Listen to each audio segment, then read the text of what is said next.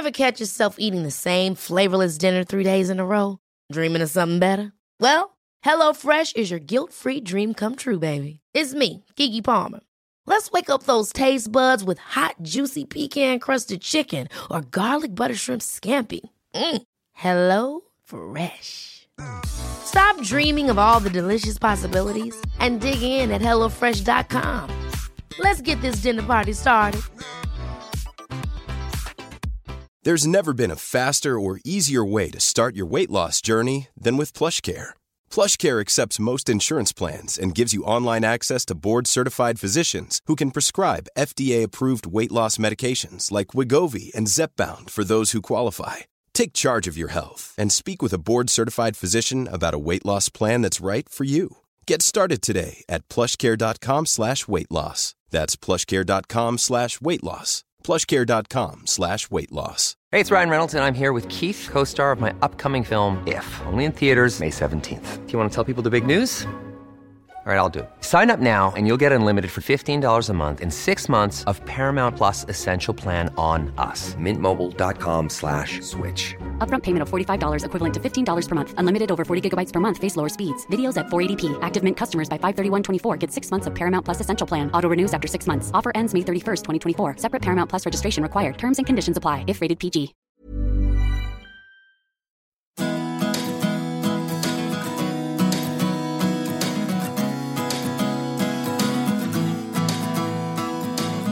Hello and welcome to the Horticulture Week podcast. I'm Matthew Appleby, editor of Horticulture Week, and today I'm with Perrywood's Communications and HR Director, Hannah Powell. Now, Perrywood Tiptree is a garden centre and nursery in Essex, and Perrywood Sudbury is a garden centre in Suffolk. But we're here today to talk about Hannah's new book, which is called The Cactus Surgeon. So, welcome, Hannah, and what is a cactus surgeon? Thank you, Matt. A cactus surgeon is what I wanted to be when I was 6, which is a fleeting career choice that didn't amount to anything. But I used to sit in the kitchen of our house, which was right next to the garden centre at Perrywood Tiptree, and I used to think that maybe I could be a cactus surgeon. I used to fix limbs of cactus back on with cocktail sticks, gouge out rotten bits of cactus. Yeah, that's it. All right, okay. So, more importantly, what is the book about? Sure. So the Cactus Surgeon is all about using nature to fix a faulty braid. It's a nature and health memoir. It tells the story of how I grew up in rural Essex, living next to a garden centre, very connected with the seasons. I then moved to London after university and work hard, play hard. It's noughties London. And I suffer burnout and something called a functional neurological disorder. And really had to reconnect to nature as part of my healing from that. Got out into nature every day when I was trying to recover, and then moved back out to rural Essex, back into the family business. And it's really charting my journey with nature and what nature's brought to me during my life, really, and how it's benefited my health at various times. So in London, you kind of with nature deficit and moving back to the country that helped, but you had to work that out for yourself, didn't you? Yes, I think you take things for granted. Certainly growing up, I didn't realise how important nature and plants were to me. You know, it was very normal for us as a family to comment on the seasons, to comment on what was growing, what wasn't, what was the weather doing, what were the animals and the birds doing. And then, ended up in London, and there is nature in London, especially if you seek it out, but it's not in your face as much. And I think I'd become a bit disconnected from it, which is fine. But then when I was ill, I gravitated back to it. And it's only now that I look back that I realise the importance of doing that. It's easy in hindsight, isn't it? But I gravitated towards it. I found myself getting out of the flat. I was off work for 6 months. I was quite poorly, but yet getting out of the flat every day to take one good photo became the kind of thing that got me out of bed, that distracted me from my negative thoughts. When you're unwell and you've got an uncertain health, It's easy for your brain to become focused on that, and I needed a break from that. I needed something more positive, and nature became that thing. I enjoyed reading about you growing up in the garden centre, and then entertaining tales about your London PR life, and then obviously, as we've heard, it all went wrong. But let's go back a bit. What was it like growing up in a garden centre?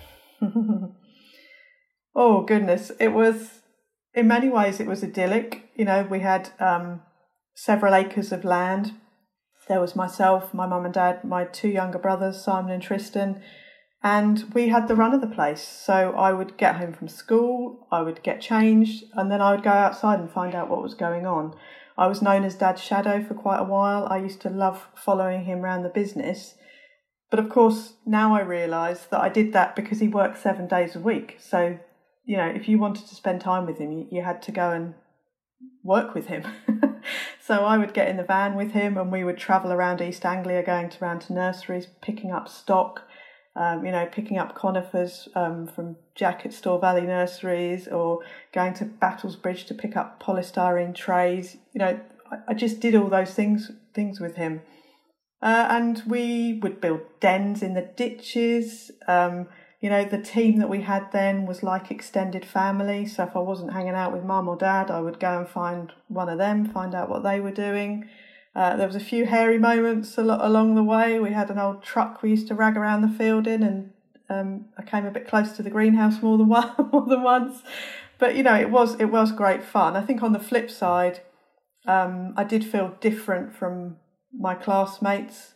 I felt like they were living normal lives, and as a kid you want to fit in with other people, don't you?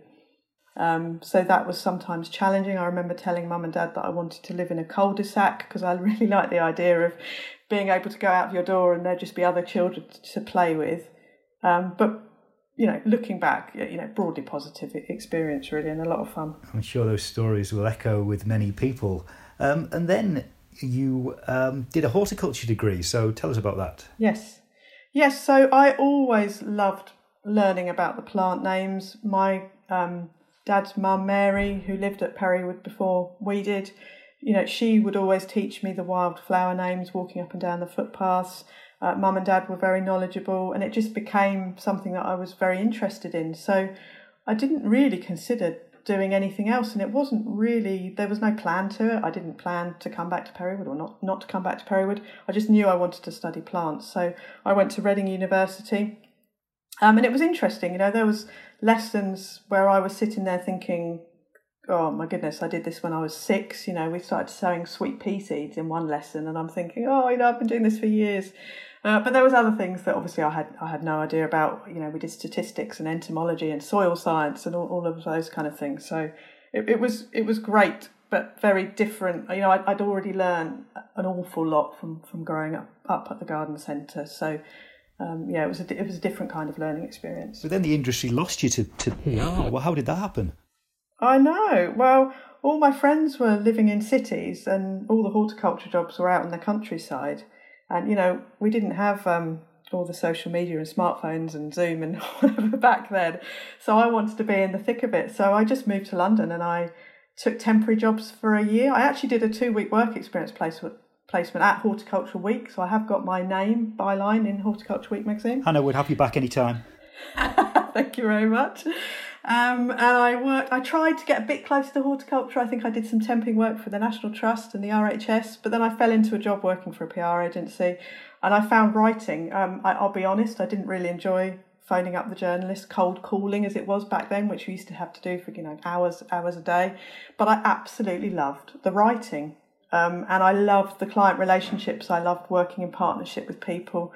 So that became a career for me, and then I went and worked for a organisation promoting entrepreneurship. So we were encouraging young people to set up businesses, and I obviously had my own experience of my mum and dad running a business. So it all kind of came together, and then ended up back at Perrywood.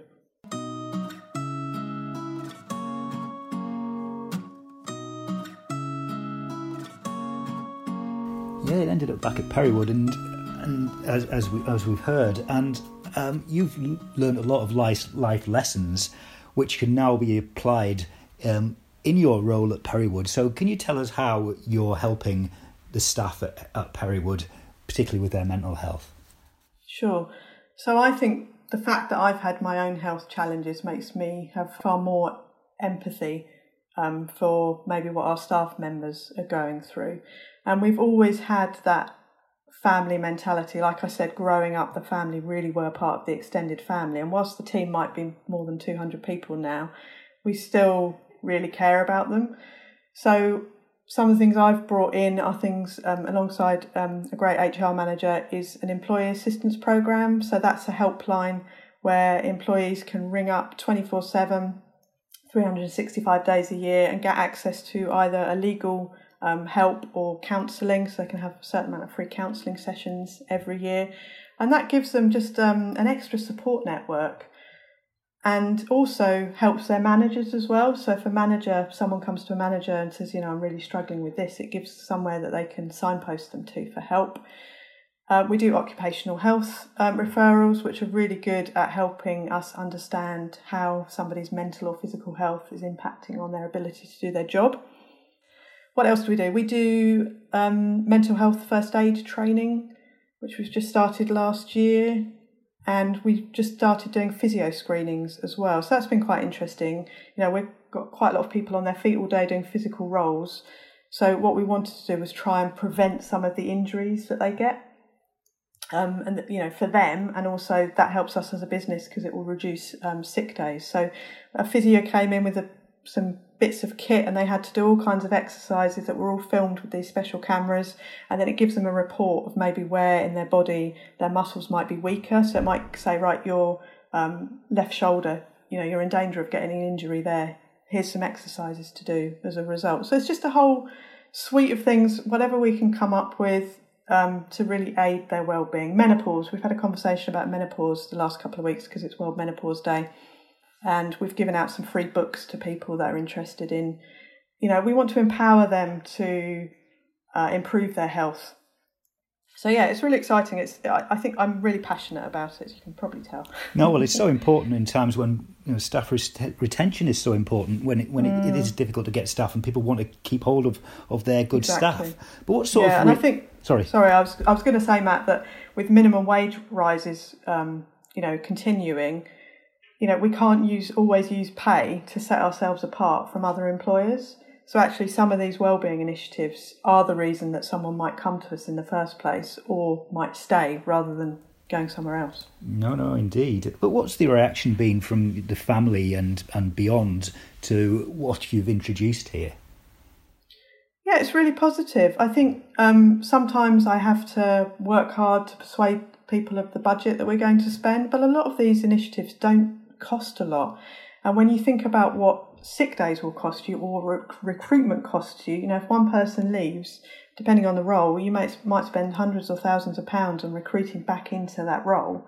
So actually, if you can invest some money and reduce those bills, then that's got to be a good thing. So yeah, broadly positive. And the thing that I found is that telling my story has been really important to encourage other people to come forward and say that they're struggling as well. So I think as leaders in the industry, we all have a responsibility to say it's okay not to be okay.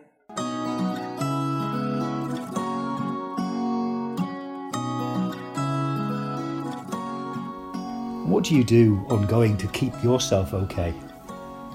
Oh goodness, good question. So my approach to my health since I've been ill is always about kind of marginal health gains. So what can I do to constantly make sure I'm okay?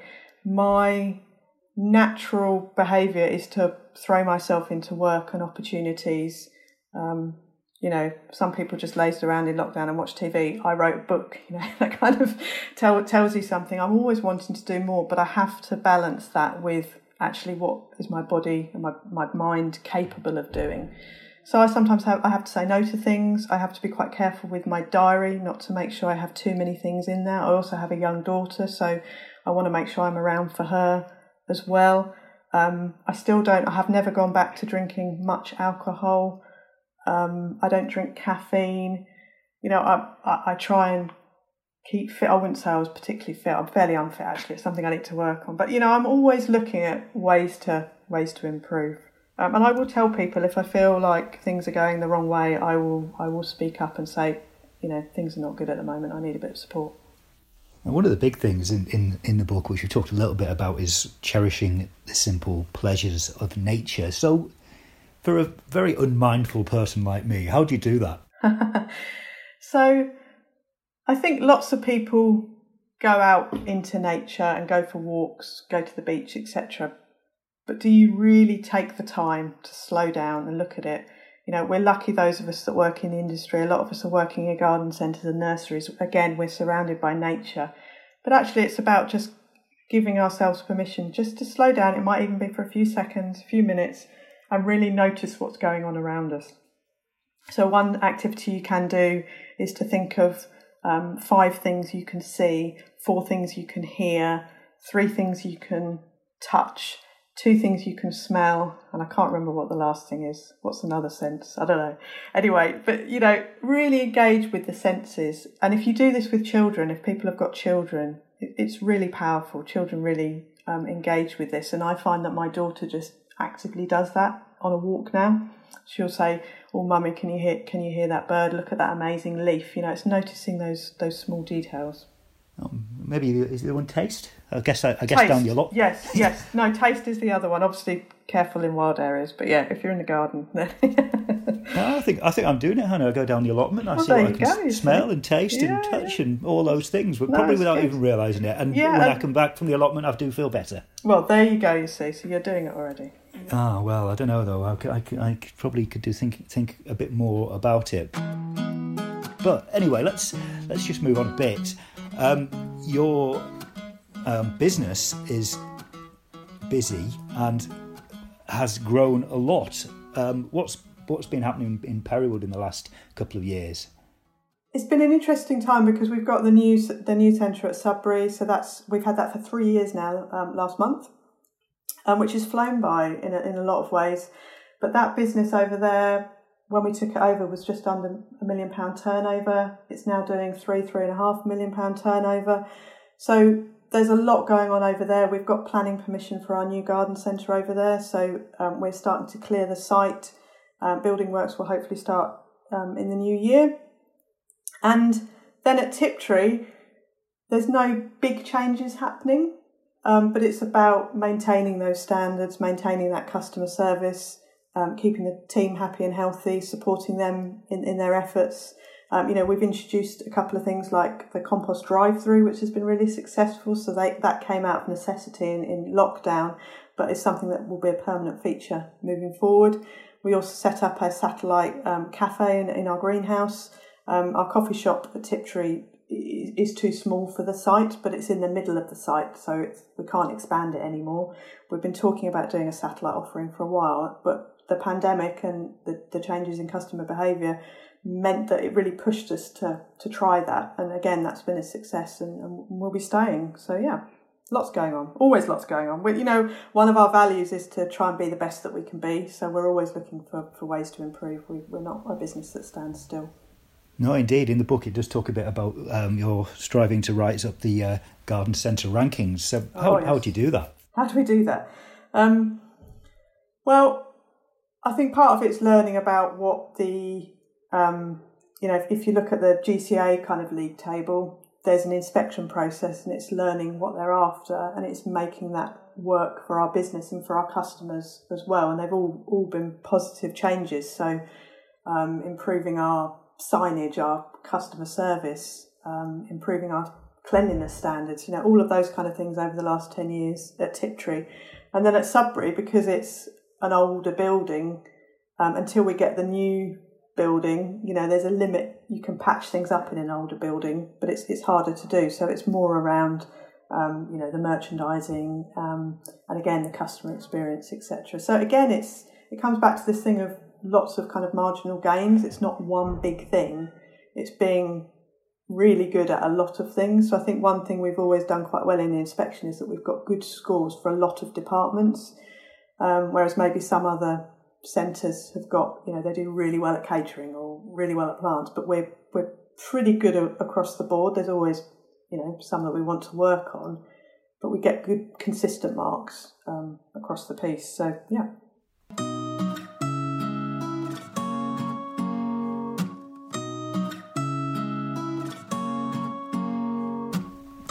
Indeed. Now, thank you for that, Hannah. Now, we're just going to sign off by asking you a bit of a quirky question about your desert island plants. If you were marooned on a desert island, what would you take? So I suppose it's got to be a plant that could grow on a desert island. So that's going to be a challenge. I would probably say something like an agave, depending on how you pronounce it. Something like that that's quite cool and quite textural. I'm quite into sculptural plants that you can draw. Will I have drawing things there? I don't know. I can draw the sand. But yeah, something that's a prickly friend will have. Brilliant. Oh, well, thank you very much to Hannah Powell. And Hannah's book, The Cactus Surgeon, is out now. And make sure you get hold of one because I really enjoyed reading it. And make sure you never miss a Horticulture Week podcast. You can subscribe to or follow Horticulture Week podcasts via Apple iTunes, Spotify or Google Podcasts, or your preferred podcast platform. And to find more podcasts at Hort Week, look at hortweek.com/podcast. So thanks once again to Hannah Powell, the cactus surgeon from Perrywood. I'm Matthew Appleby, and goodbye until next time.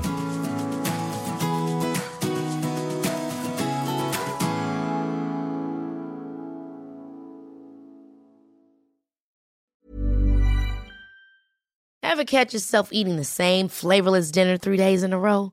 Dreaming of something better? Well, HelloFresh is your guilt-free dream come true, baby. It's me, Keke Palmer. Let's wake up those taste buds with hot, juicy pecan-crusted chicken or garlic butter shrimp scampi. Hello Fresh. Stop dreaming of all the delicious possibilities and dig in at HelloFresh.com. Let's get this dinner party started. Planning for your next trip? Elevate your travel style with Quince. Quince has all the jet-setting essentials you'll want for your next getaway, like European linen, premium luggage options, buttery soft Italian leather bags, and so much more. And is all priced at 50 to 80% less than similar brands. Plus, Quince only works with factories that use safe and ethical manufacturing practices. Pack your bags with high-quality essentials you'll be wearing for vacations to come with Quince. Go to quince.com/pack for free shipping and 365-day returns.